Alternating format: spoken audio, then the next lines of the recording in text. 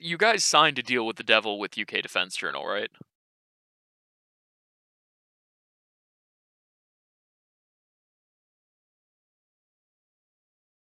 Hello, everyone, and welcome to the OSINT Bunker podcast in collaboration with the UK Defense Journal. Joining me is Jordan from Intel Air and Sea, John from Defense Geek, and Tom from Sierra Alpha. And this week we're going to have a few things we're going to talk about, but we're mainly going to focus on the events from the past couple of weeks from the Middle East. We have a few topics we wanted to get into, specifically regarding tensions that have arisen, certain Iranian actions against U.S. forces, Israeli forces, and the Saudis in the region. And to kick that off, I think we'll start talking about an event I briefly addressed last week in the weekly update. But the rocket attack on the U.S. forces and NATO forces at Erbil Air Base. So, who wanted to kick us off on that one? Yep, sure. I don't mind. So, Erbil attack was actually quite a while ago in reference to what we're talking about this week, 15th of February, and then as you say, it was something in which you touched on last week. Um, it wasn't really your bog standard militia attack, was it? It was 14 107 millimeter rockets were launched from an area south of Erbil near the border with Kirkuk, and unfortunately, three of them struck the airport, which hosts US and coalition forces. The attack resulted in five contractors being injured, one United States serviceman and two Iraqi civilians. And unfortunately, the attack resulted in one, I believe it was a US-led coalition contractor, a Filipino firefighter, I believe, and one civilian died of their injury. Um, Obviously, there were circulating. It was quite a publicised assault. I think we'll attach. That's all right in the description of the video. We'll put the rocket impact, the Mercedes dealership, which were quite, I wouldn't say graphic, but quite vivid. Yeah, Yeah, I would definitely say that. It obviously was. It wasn't a small attack. And it wasn't also that accurate, actually. When you get down to the brass tacks, it it it more affected civilian targets than anyone on the airbase.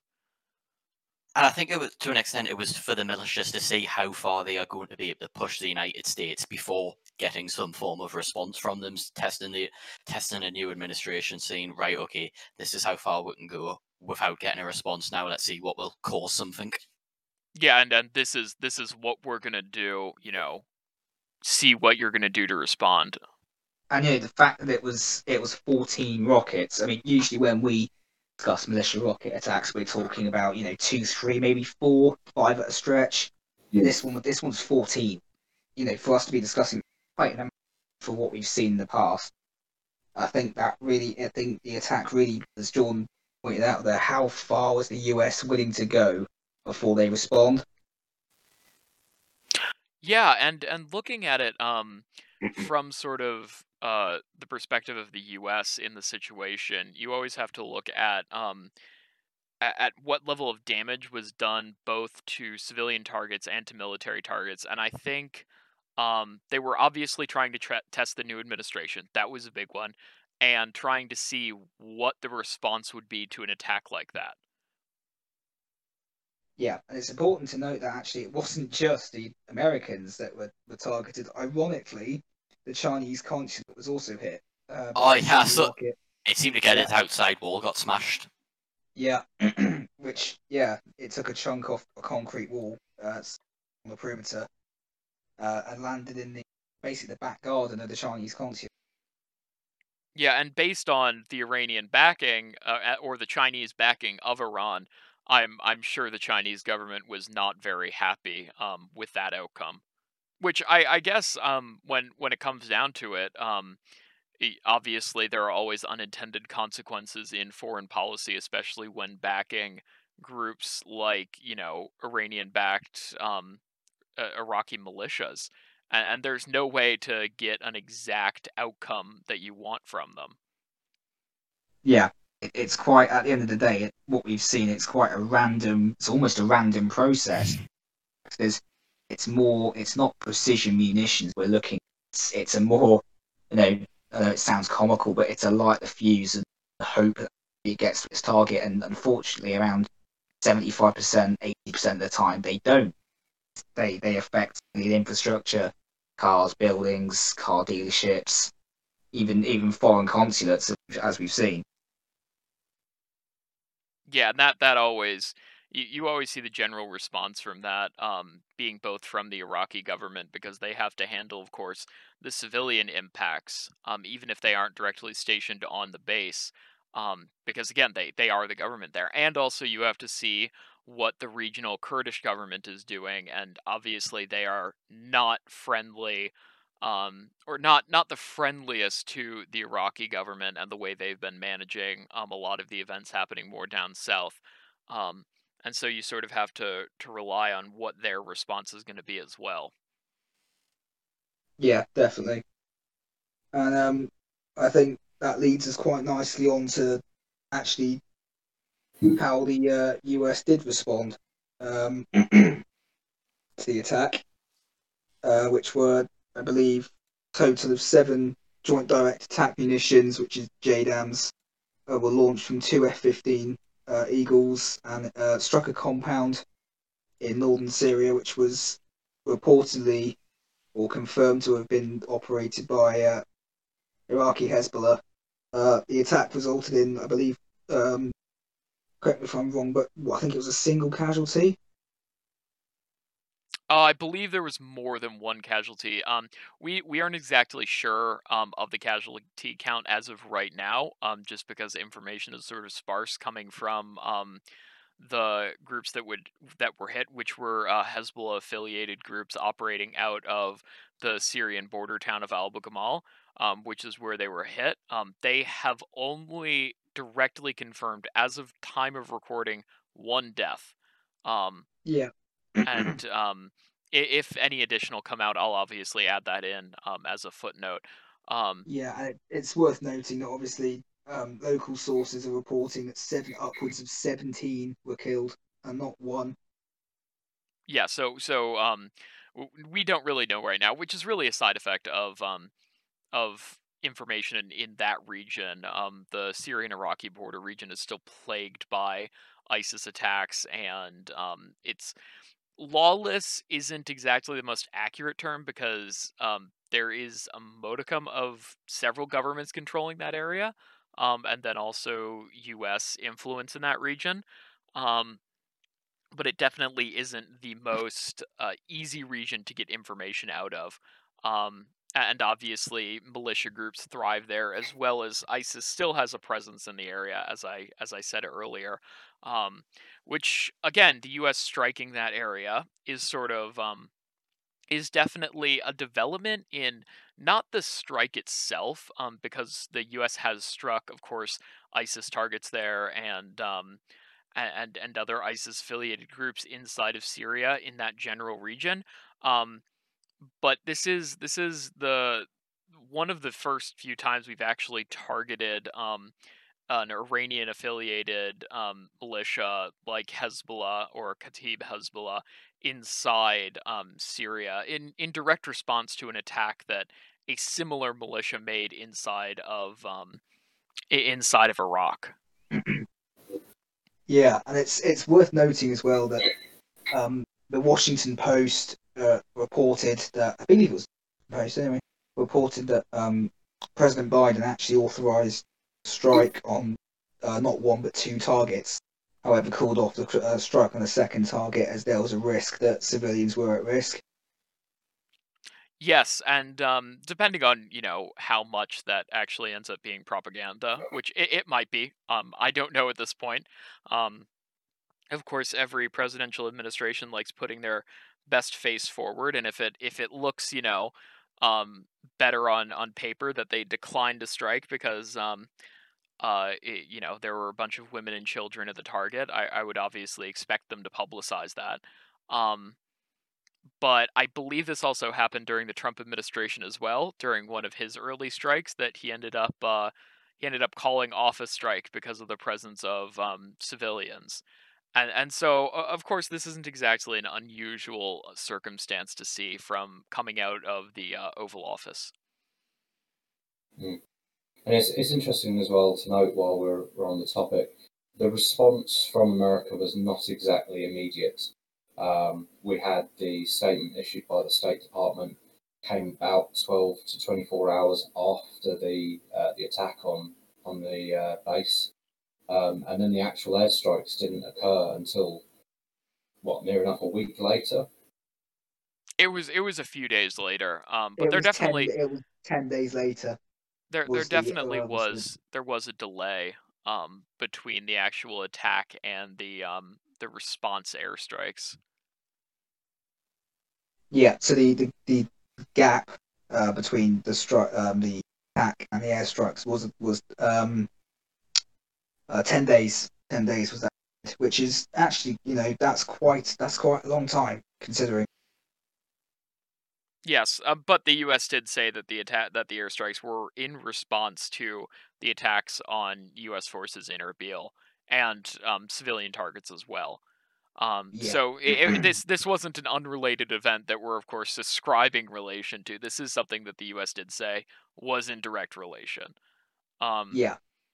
And then the material of attack, of course, no cruise missiles, nothing fancy, just JDAM strikes, which are fairly standard for the region. Just with the anti-ISIS efforts that have been going on, that is the munition of choice. That and Hellfires. So it was very interesting to see a strike like that. Yeah, it certainly was. And obviously the first time that we've seen the Biden administration take action against threats in Iraq and Syria, which, to be honest, is reassuring. I'm going to say it's reassuring because it says quite a lot that it didn't take a mass event for the US to respond, and that they are willing to go to defend its assets, itself, its allies, without. Yeah. Additionally, this was a statement strike. I mean, Yeah, exactly. the group that was hit obviously was not the same group or the same cell that conducted the attack. This was more of a statement, of course, against Iran, because these are both Iranian-backed groups. They are both very closely related with Iran. The group that was struck does have very significant political influence in Iraq. They run for Iraqi government positions. They recruited a heck of a lot of people to fight in Syria against ISIS. I'll post the name of the group. I'm not going to attempt it because, as I said last week, I'm impossible at enunciating any of these names. And it would almost be disrespectful for me to try. But they are effectively a Hezbollah cutout group. And that is definitely reflected in the strikes, that this was more targeting Iran than the exact group that conducted the strike itself. So, moving on, OSINT, you wanted to discuss the presence of rivet joints in the area. Yes, constant phoenixes, actually. Our old but effective WC-135 Ws that we actually sent to the region back on, let me just double check the date here, the 26th of February. Took off out of the United States, flew across the Atlantic, did a refueling stop over the UK, and then went down through the Mediterranean and into what we believe was either Qatar or the UAE. That's where we believe it's operating out of. There's also a chance it's operating out of Kuwait, based on an earlier. It pinged a few times at low level over Kuwait, which leads us to think it probably is operating out of there for the moment. That was on March 1st. It pinged a few times taking off out of Kuwait. It'll be up on the screen there. But definitely an interesting development, as the WC-135, its main role is to basically collect air samples, process them and detect potentially radioactive isotopes that would come out of various nuclear tests or nuclear explosions. Um, it's a multi-use aircraft in those cases. We've used it for North Korean nuclear tests. Even though they're below ground, it still emits some radioactive material into the atmosphere. They were worked very hard during the nuclear test ban times, which they basically just existed to make sure that the Soviet Union was not actually doing above ground tests. Um, its potential existence in the region is certainly interesting on a strategical scale or strategic scale. What was that word?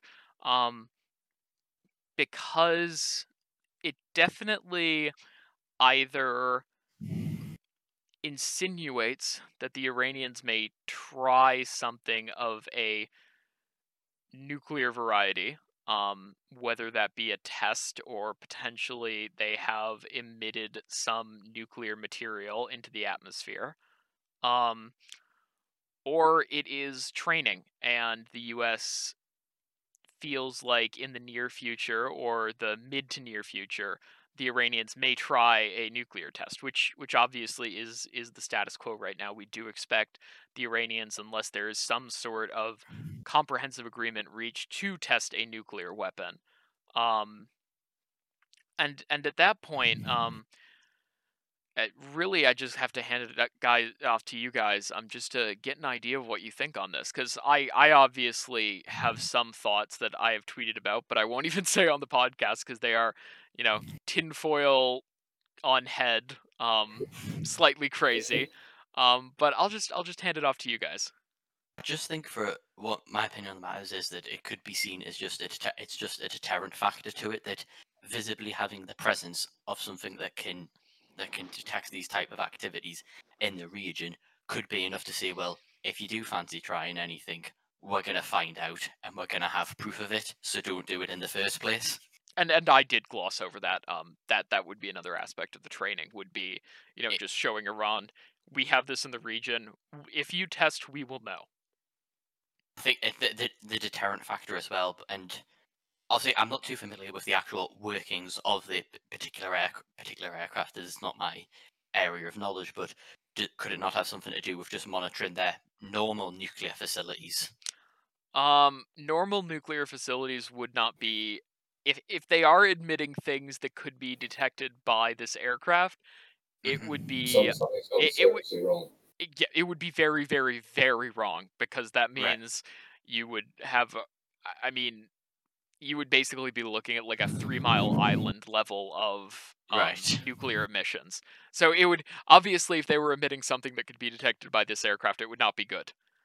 And like you said, obviously the aircraft's been used quite keenly throughout Trump's administration with dealing with North Korea.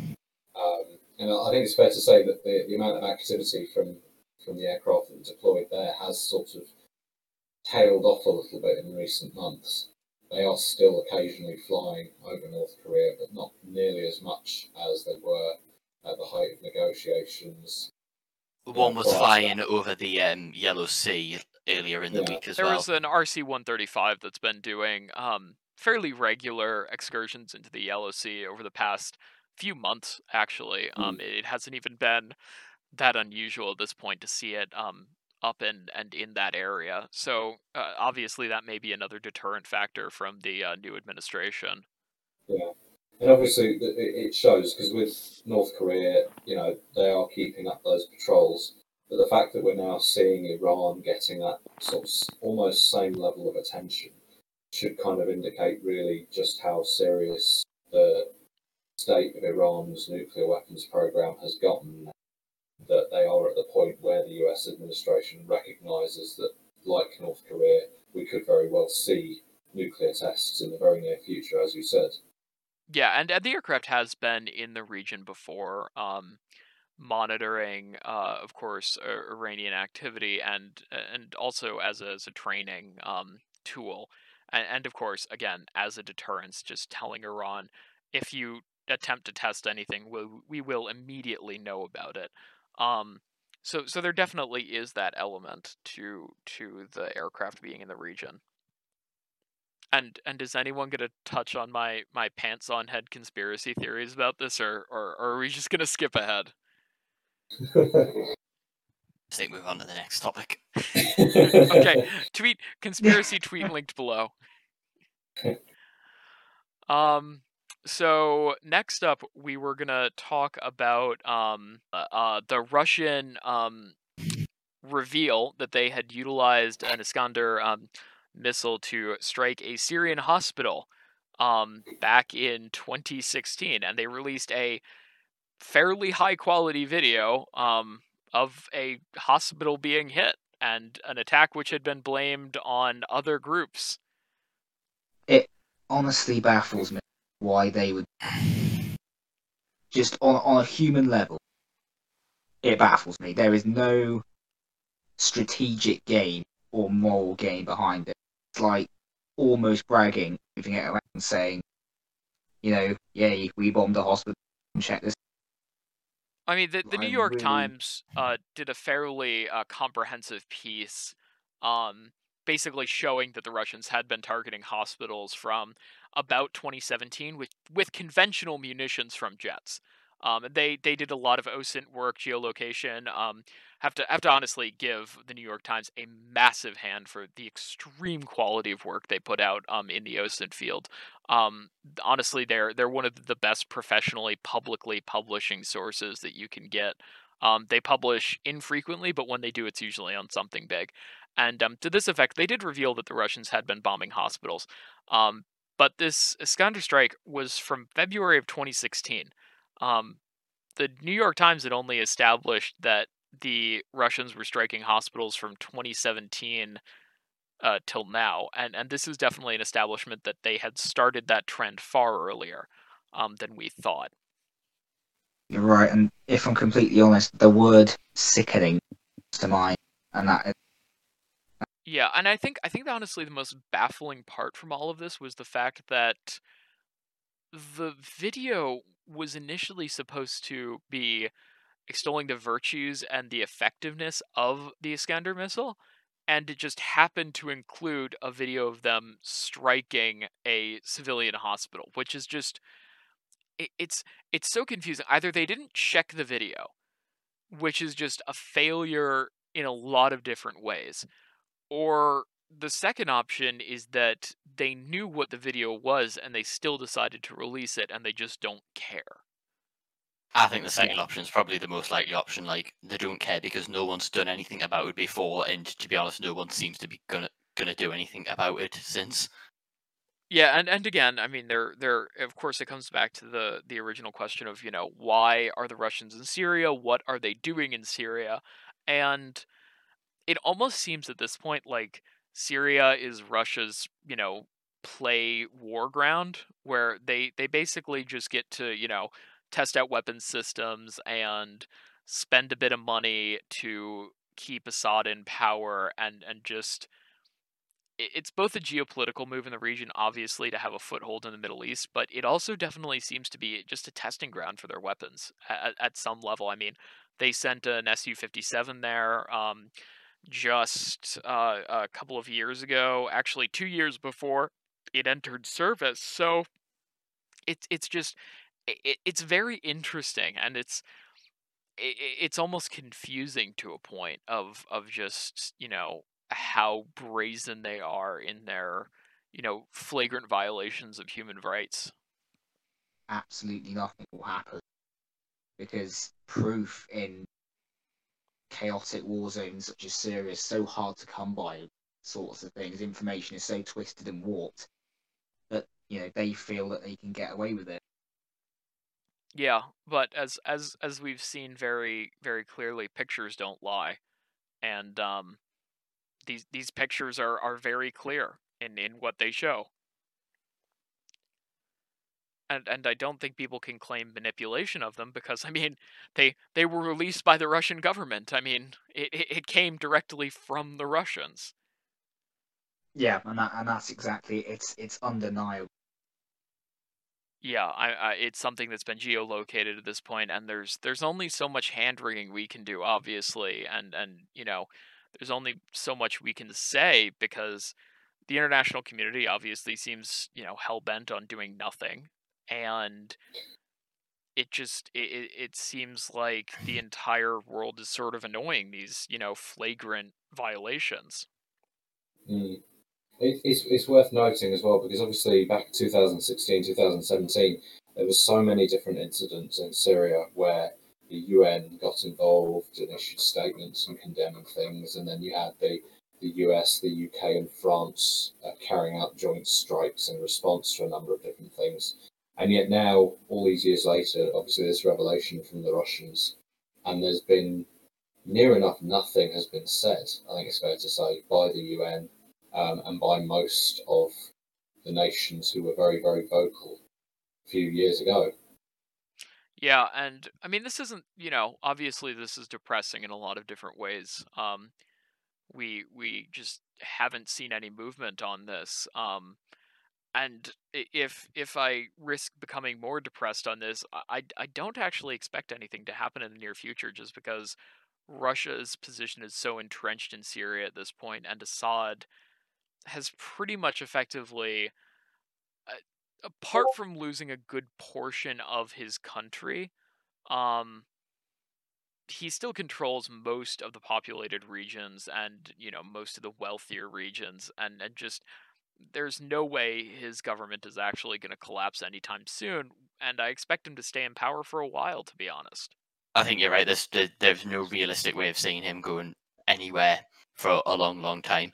Maybe when he passes away, there'll be arguments over successors and people fighting and kicking off then. But for the foreseeable future, there's nothing going to happen to him. Yeah, and if he dies, if the Russians leave and then he dies, I do expect there to be a power vacuum. If the Russians are still there, though, um, obviously whoever becomes his successor will be appointed by the Russians, or will be anointed at least, in the way that they will have blessed them to become the next president of Syria, and it's just sort of depressing to see that, and there will be no change in the near future. Yeah, It's be just honest, depressing. yeah, that's really it, isn't it? Yeah, and I think we'll move on to the next topic, shall we? Yeah, that sort of puts a not great note moving into the next topic. Yeah, which yeah, Yeah, sorry about that one. But has to be done. Has to be. People have to be made. yeah, we're obviously we've passed the point of being pissed, and we're just depressed. So moving on to the next topic, MV HELIOS RAY, an Israeli car carrier, was hit by what we first thought was an unknown explosion back on February 25th. It was widely publicized about 18 hours after it happened, once mainstream news sources actually started actually really getting attention to it. Once everyone realized it wasn't an unexplained explosion, but a purposeful explosion. So if you guys want to talk to that. Well, when it first got happened, it was the Israeli media report. After obviously the incident, if it came out, it was a few days afterwards. The Israeli media reported originally it being missiles that had been hit by, but if you looked at the ship and where the actual explosion occurred, it was basically right on the waterline of the vessel. Yeah, I had come up with a schematic from a, albeit smaller but similar ship in its layout, design, decks. And if you saw, it was clear in the pictures of the missile impact that it was Deck 4 that had been hit. And if you look at designs from similar ships, Deck 4 would be right around the waterline of the ship, which indicated it could have been something that would have been planted by a small craft, while it was transiting through the Strait of Hormuz, and the Iranians are known for utilizing small craft to plant limpet mines and cause general issues.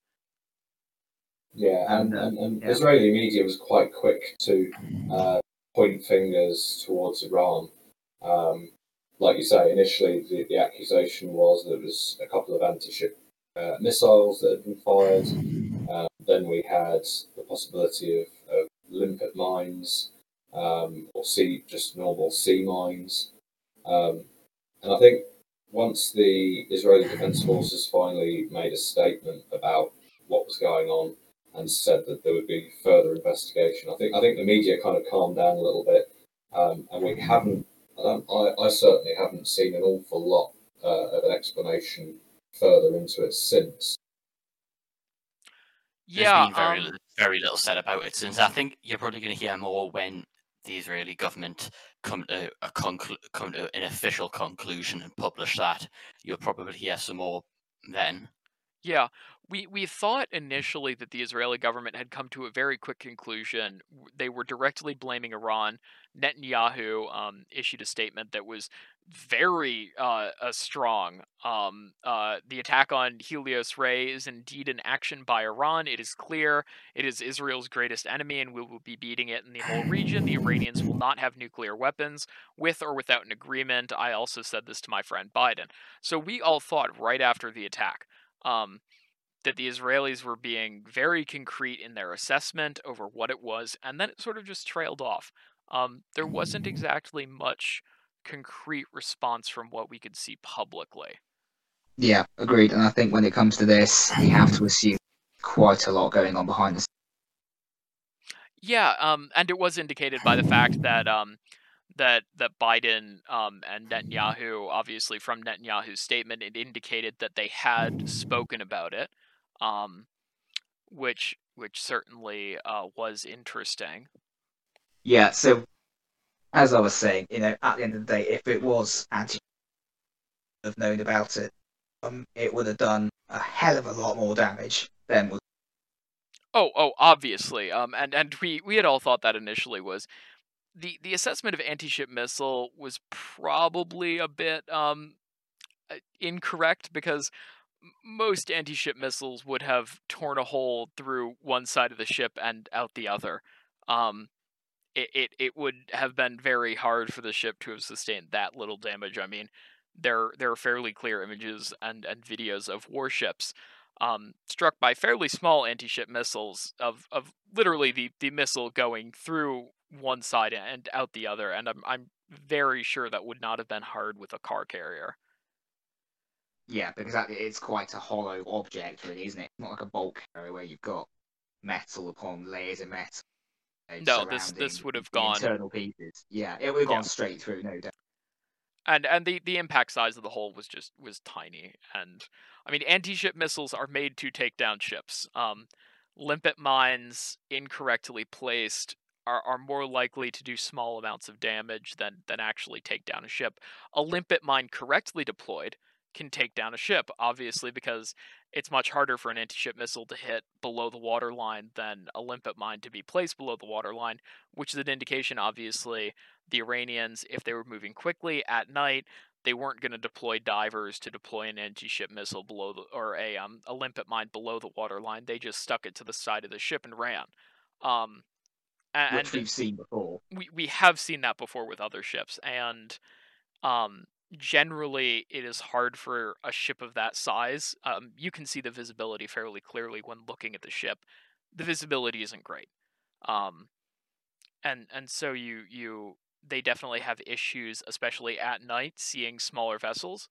And a small vessel, it wouldn't be that easy for it to show up on something like navigation surface search radar. That commercial varieties, it might have been picked up by something like a military grade, your standard spy surface search radars on the U.S. Aegis platform. But it wouldn't have been picked up by just a marine grade radar. Yeah, definitely. I think we'll be seeing a lot more of that over the next few days, I'd imagine. Yeah, once the Israeli assessment comes out, of course, once the crew is interviewed, we'll have a better idea of what happened. Yeah, definitely, 100%. It'll be interesting to know. Obviously, yeah, it goes without saying that we'll know what the outcome will be of that investigation. I'm sure. Hopefully, we know what the outcome of the investigation is. Yeah, Yeah, just because, to be honest, I should imagine we will. I would more say 50-50 at this point. There Yeah. is a chance that we could see an outcome to the investigation. But there also is a chance that the Israelis could keep it more covert, depending on what the outcome of the investigation is, of course.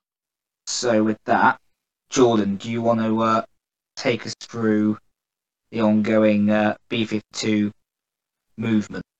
Yes, so it was once again it was yesterday and obviously today as they head back, another global power mission for the B-52s out of Minot Air Force Base to the Persian Gulf and back again. This is the second global power flight under Biden's administration, and it pretty much follows the standard procedure of what they all do. A quick jaunt over the Atlantic, and a bit of exercises and formation flights with the likes of the Saudis and the Israelis on their way. And obviously we saw a lot of them under Trump towards the end of it, especially towards the end of his presidency, as tensions went up with Iran. But obviously tensions are still there with Iran at the minute, but particularly with Biden, obviously they're sent, but it's just more message sending and just muscle flexing. Yeah, it definitely does seem to be a fairly direct carryover from the end of the Trump presidency. Probably the last year of the Trump presidency had a lot of those long-range B-52 exercises that we saw, and it seems like the Biden administration has pretty much carried them out identically to the way they were carried out under the Trump administration. So that was definitely a carryover. And it sends a message. Obviously, the U.S. is able to project force. It keeps the presence there, and also, I mean, it offers a diplomatic sense of a diplomatic element to it, as in you can go and fly formations with other countries to say, look, we're allies. We'll fly. We'll do formation flights, and we'll escort your bombers over our country. Nothing says diplomacy like 48 Tomahawk cruise missiles. That's always a great form of diplomacy. Did someone order some freedom? Diplomacy. Yes. Yeah. Diplomacy through Tomahawks. It's a great kind. Yeah, it really is. But short of the jokes, it definitely does send a message to Iran. Obviously it gives the American government and allied governments in the region a position of power to negotiate from in any circumstance, and it definitely makes militia groups think twice about taking on rocket attacks and conducting various attacks in the region. Granted, that didn't work very well, as we will see in the next topic, which I think we can get into now. I was going to say before we move on, it was really good to see with the B-52 flight today. We've actually got a photo of the Israeli F-15s escorting it, and it's worth remembering this is the first time that the B-52s have come over since Israel has been formally sort of co-joined into US Central Command operations, because that obviously occurred a couple of weeks ago, that change, and they're now fully involved in US CENTCOM. Yeah, and that definitely gives them a better ability to operate with U.S. forces in the region. It just streamlines stuff and allows the U.S. to incorporate Israeli elements into stuff like airstrikes and, of course, escort duty. It just gives us that extra sort of power in the region, and definitely gives commanders sort of easier integration with Israeli forces. So moving on to the next topic, obviously those deterrent factors sort of didn't exactly work precisely that well, as last week, or sorry, a few days ago, there was a rocket attack on Ain al-Assad Air Base in Iraq, a base that had earlier seen last year an Iranian ballistic missile attack, and has been fairly on and off attacked by Iranian-backed Iraqi militias for the past few years. But this was a fairly large attack. 10 indirect fire, as the OIR spokesman would like to call it. Oh my Rockets hit the base. One U.S. contractor was or died from a heart attack during the attack, but it's fairly easy to say that he died from the attack. But the official line from the OIR office and from the U.S. government was that he died from a heart attack during the attack. So we just have to say that that is what the line from the government is right now. It happened on March 3rd at 7:20 a.m. Iraqi time, and currently, from what we believe, the missiles that targeted the base were Iranian-made, and they were 127 millimeter artillery rockets. We also have pictures of the launch vehicle, which you can see on the screen right now. It's quite interesting that, because it's it's a truck in which the bed moves up and down, and it's I must say, the ingenuity behind It's a common design that we've impressive. actually. It's a fairly common design we've seen before. It's just a false bottom truck with of course that lifting mechanism, and you're right, it is Yeah, fairly ingenious and allows them to sort of position a fairly large launch vehicle um close to any US positions without the US easily detecting it. yeah, and obviously they destroyed it in the process, but they got some shots off nevertheless. Yeah, and it did seem like there was some damage on the base. And we're unsure right now whether or not these were more advanced missiles supplied by Iran to Iranian-backed militias in Iraq. We do know that Iran has some new generation 127 millimeter artillery rockets that um, would allow them to cause a lot of issues at a U.S. base, um, and that's something we definitely are that the local government and U.S. forces will be looking into. Yeah, 100%. And yeah, the first time that the space has been targeted, and needless to say, it won't be the last time either. Nope, obviously not. Um, it is a large central focus for U.S. forces in the region, and it operates sort of as a, and has operated for the past 15 plus years as a central hub in the region for a lot of different operations and U.S. activities. So it's, I mean, obviously it's a target of attention for a lot of these groups. I think targets, when you mention targets, every single United States related bit of infrastructure across Iraq and Syria, Saudi Arabia, are currently targets. Oh, definitely, and as we've seen, suicide UAVs targeted at Saudi Arabia. We talked about that, or I talked about that last week. We saw that very clearly. Um, and just general, we've seen a lot of Iranian action in the region over the past few weeks.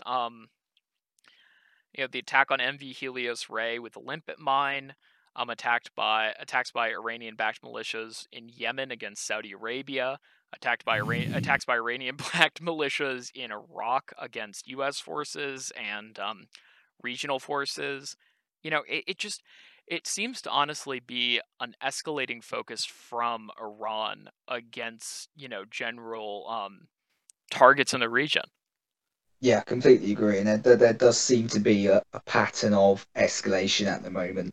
I mean, even you can take even the amount of rockets that are being fired at United States air bases, even the number increasing, and that is a sign of, unfortunately, what I believe is things to come. Very, very, that's very possible, to be honest. And we have seen a lot of I don't know if it's more aggressive action because the Iranians believe that they can pressure the new administration into a different tact, especially with the Biden administration's openness to potentially new peace agreements, or if it's just trying to stress the new administration into a position where the Iranians are allowed to act pretty much with impunity. Um, and so we sort of have to see how the Biden administration responds. Obviously, we've seen one retaliatory strike, which we talked about earlier, a strike against a separate group, but very much Iranian affiliated, which was definitely a message against the Iranians. Um, but we definitely, we have to see how that sort of how that comes together, I guess, between the Biden administration's foreign policy apparatus, the military apparatus, and obviously we always forget to talk about how the Iraqi government is sitting in the middle of this and how they are the ones most affected by this. And I mean, as I talked about last week, they don't really have the best say in how the Iranians and the US relate in the region, and they also have to balance both powers in a way that is extremely difficult for them, and we definitely see effects of that ongoing.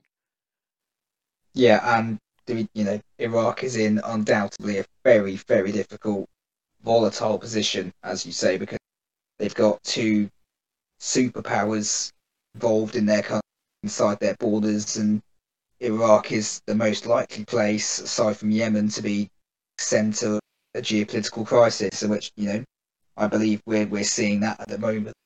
That's set to increase with the foreign policy of the United States and Iran.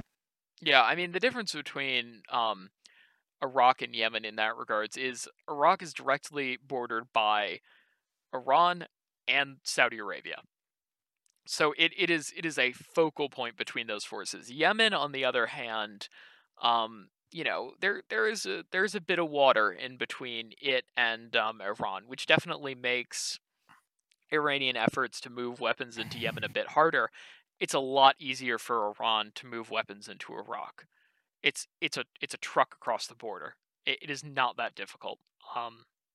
Which makes Iraq way more appealing to Iranian-backed militias, especially after the events where the U.S. and the Iraqi government basically invited in Iranian weapons, Iranian commanders, Iranian-backed troops, and that was at a time when basically defeating ISIS was the main focus, and there was really no other focus at the time. And now it's basically created situations where you have a country with two very large competing powers, a lot of weapons, and a lot of opposed armed groups.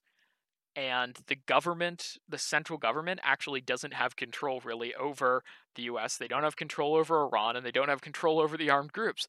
And they really try their hardest in order to create a situation where they're technically allied with the US more directly than they're allied with Iran, but at the same time Iran has a lot of influence just because of their proximity and actual power in the country. And you just get this sort of split. Yeah, definitely. And you got to feel for Iraq. Really, you have to feel for them. Not a situation that any country needs to be in, or nor one. And it'll be the centre of geopolitical focus for years to come. Yeah, it's honestly it's just rough for them. And I would never want to be put in that situation. I mean, it'd be like at the US if Canada and Mexico were both superpowers and both competing on US soil. It's a really hard situation for us to for the Iraqi government to go through. And I Yeah, definitely think that is an element that at least the US is taking into account at this point. That is an element probably of why the airstrikes were not on Iraqi soil but on Syrian soil, which is definitely a yeah, difference. Um, but we'll see going into the future how the U.S. sort of balances those issues. yeah, 100%. So next on the list is AS. We have the USS Eisenhower carrier strike. So Jordan, do you want to take us through some overview of that one? Yep, so US Eisenhower carrier strike group's been operating off the coast of Morocco for about a week now. It was first observed with its C2 Greyhounds being picked up by OSINT Technical going into Rota from the carrier strike group. They were noticed, and it's been doing a joint exercise with the Moroccan handshake exercise with the Moroccan Navy occurred first, and that was later followed by joint aerial exercises that had KC-135s come down from RAF Middenhall to provide support for that operation. Yeah. And I believe now it's not far off the Strait of Gibraltar and probably should pass through there tomorrow. Yes, and so currently, this definitely from a broader perspective, obviously, you were just able to. One of the best ways to track carrier strike groups is onboard delivery aircraft, which of course are necessary for mail, packages, supplies, um, and they usually fly on open transponders. So if you see a C2, it usually is coming from a carrier or going to a carrier, which is definitely a great way to track the position.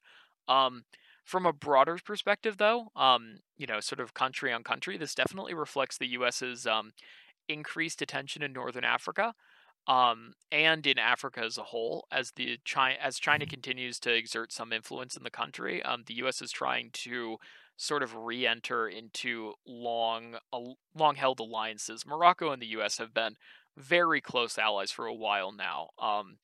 And we'll definitely see how that sort of evolves into the future as Iraq becomes more of a focus, or as Africa becomes more of a global focus. Well, like the US can, if the US wants to get involved in Africa, it can do things that China can't. Is, for example, right, no nation can compete with China's infrastructure building projects in the particular way that it's done through the Belt and Road. There's really no competition, but the US has the military assets that really no one can provide, and it can outcompete China in terms of security for those countries. Yeah, and we've definitely seen that in the practical U.S. Boots on the ground for special forces operators. If a country is having, a terrorist issue or a general insurgency issue, you can pretty much expect, if they're even slightly allied with the U.S., to see U.S. special forces on the ground dealing with that insurgency issue. It's just a way for the U.S. to exert practical, immediate help for these nations, and it's a combination of that soft power and hard power, where it's military assistance in the most direct way possible. Hmm. And seeing that evolve into the future in Africa will definitely be interesting. I mean, we've already seen how many, C-146s in and out of Kenya, and in and out of Somalia, and operating all over Africa at this point. Definitely gives you an indication of how much special operations activity is going on in the region.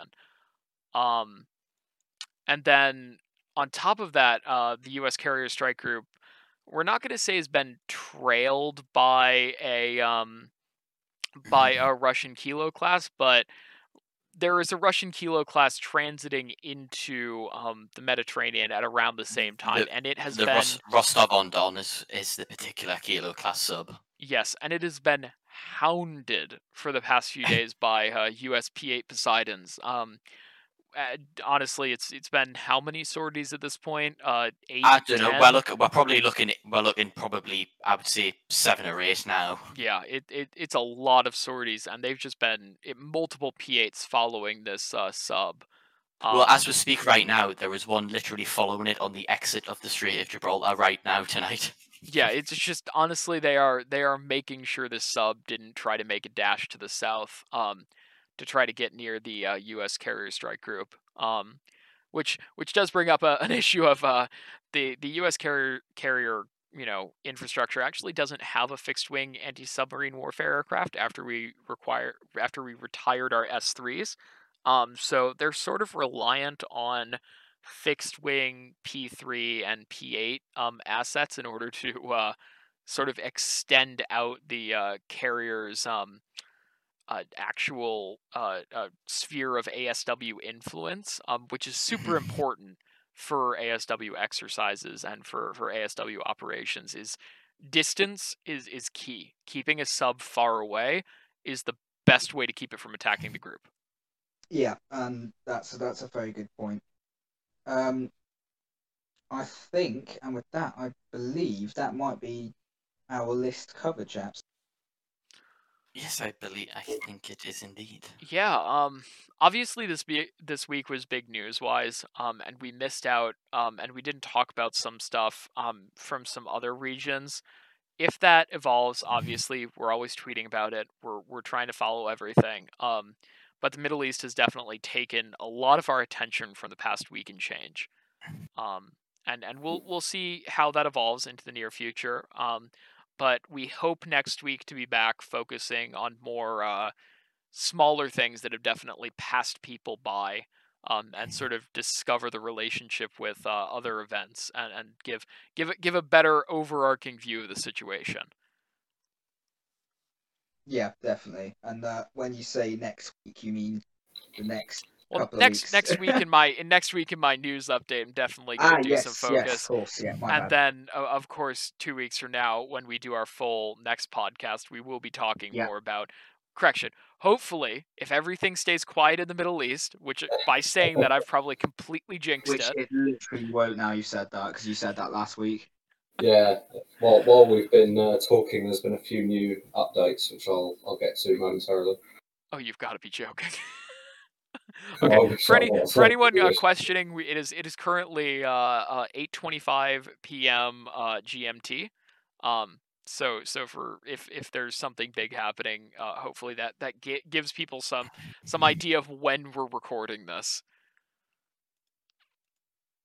Yeah, and with that, I will bring you just a couple of little news bits from the last 2 weeks since we last had this podcast. So there's been an explosion at a military base in Equatorial Guinea this afternoon. At least 20 people have been killed, and there's some pretty shocking scenes at the moment of trucks leaving the base, taking children and civilians to hospital. No word yet as to exactly what's caused those explosions, but obviously the death toll is quite significant and is expected to rise in the coming hours.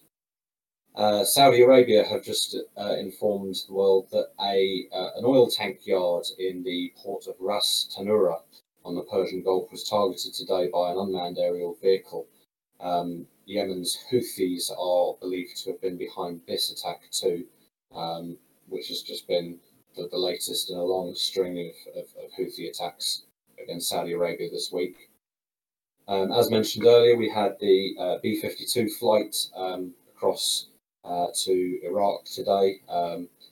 Hopefully, Technical will throw a photo up on the podcast for you. Yep, we'll have images of the flight path and of the aircraft themselves. Of the Israeli F-15s escorting the bombers over Israel. A French politician and billionaire who formerly was a pilot in the French Air Force, Mr. Olivier Dassault, has died today in a helicopter crash. We've got no further info on that yet, as it only happened a few hours ago. And the name Dassault, I believe, correct me if I'm wrong here, but I believe its brother is associated with the aircraft Dassault. Yeah, the family have ties to Dassault Aviation Company, which is obviously one of France's biggest military aviation companies, responsible for the Mirage and the Rafale. So that will be a story that we will be following in the next couple of days.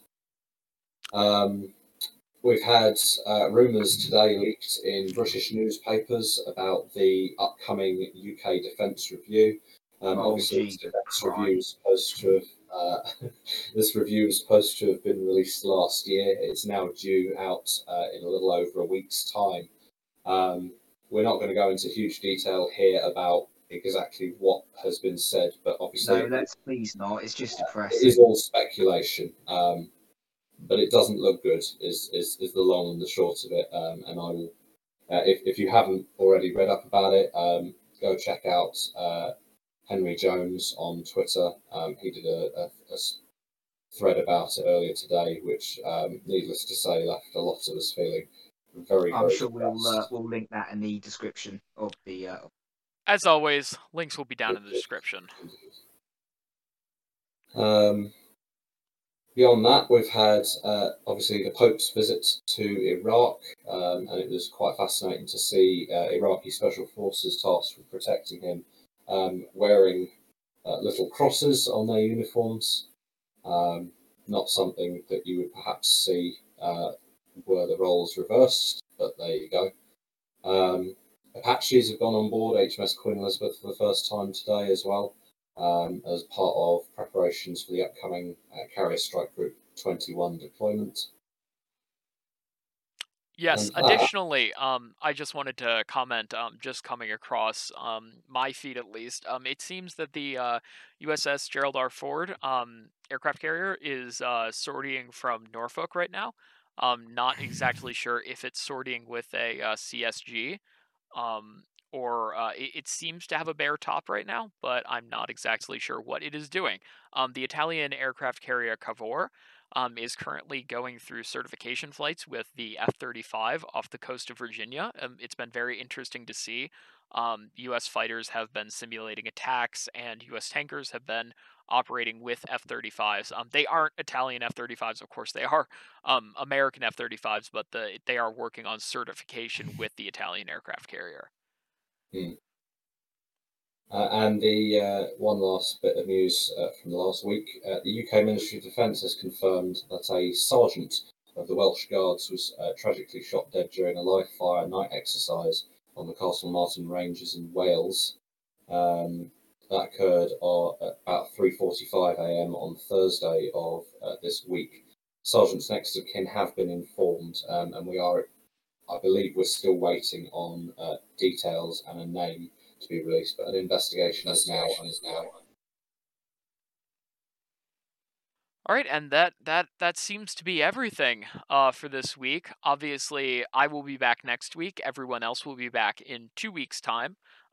Hopefully nothing goes on, but I jinxed it 10 minutes ago, so expect something huge to happen in the Middle East because, every time I say nothing's going to happen, something huge ends up happening. But thank you so much for joining. We're going to have a few links at the end of the video. Of course, for additional stuff, links for anything we mentioned will be down in the description with timestamps. And thank you so much for listening.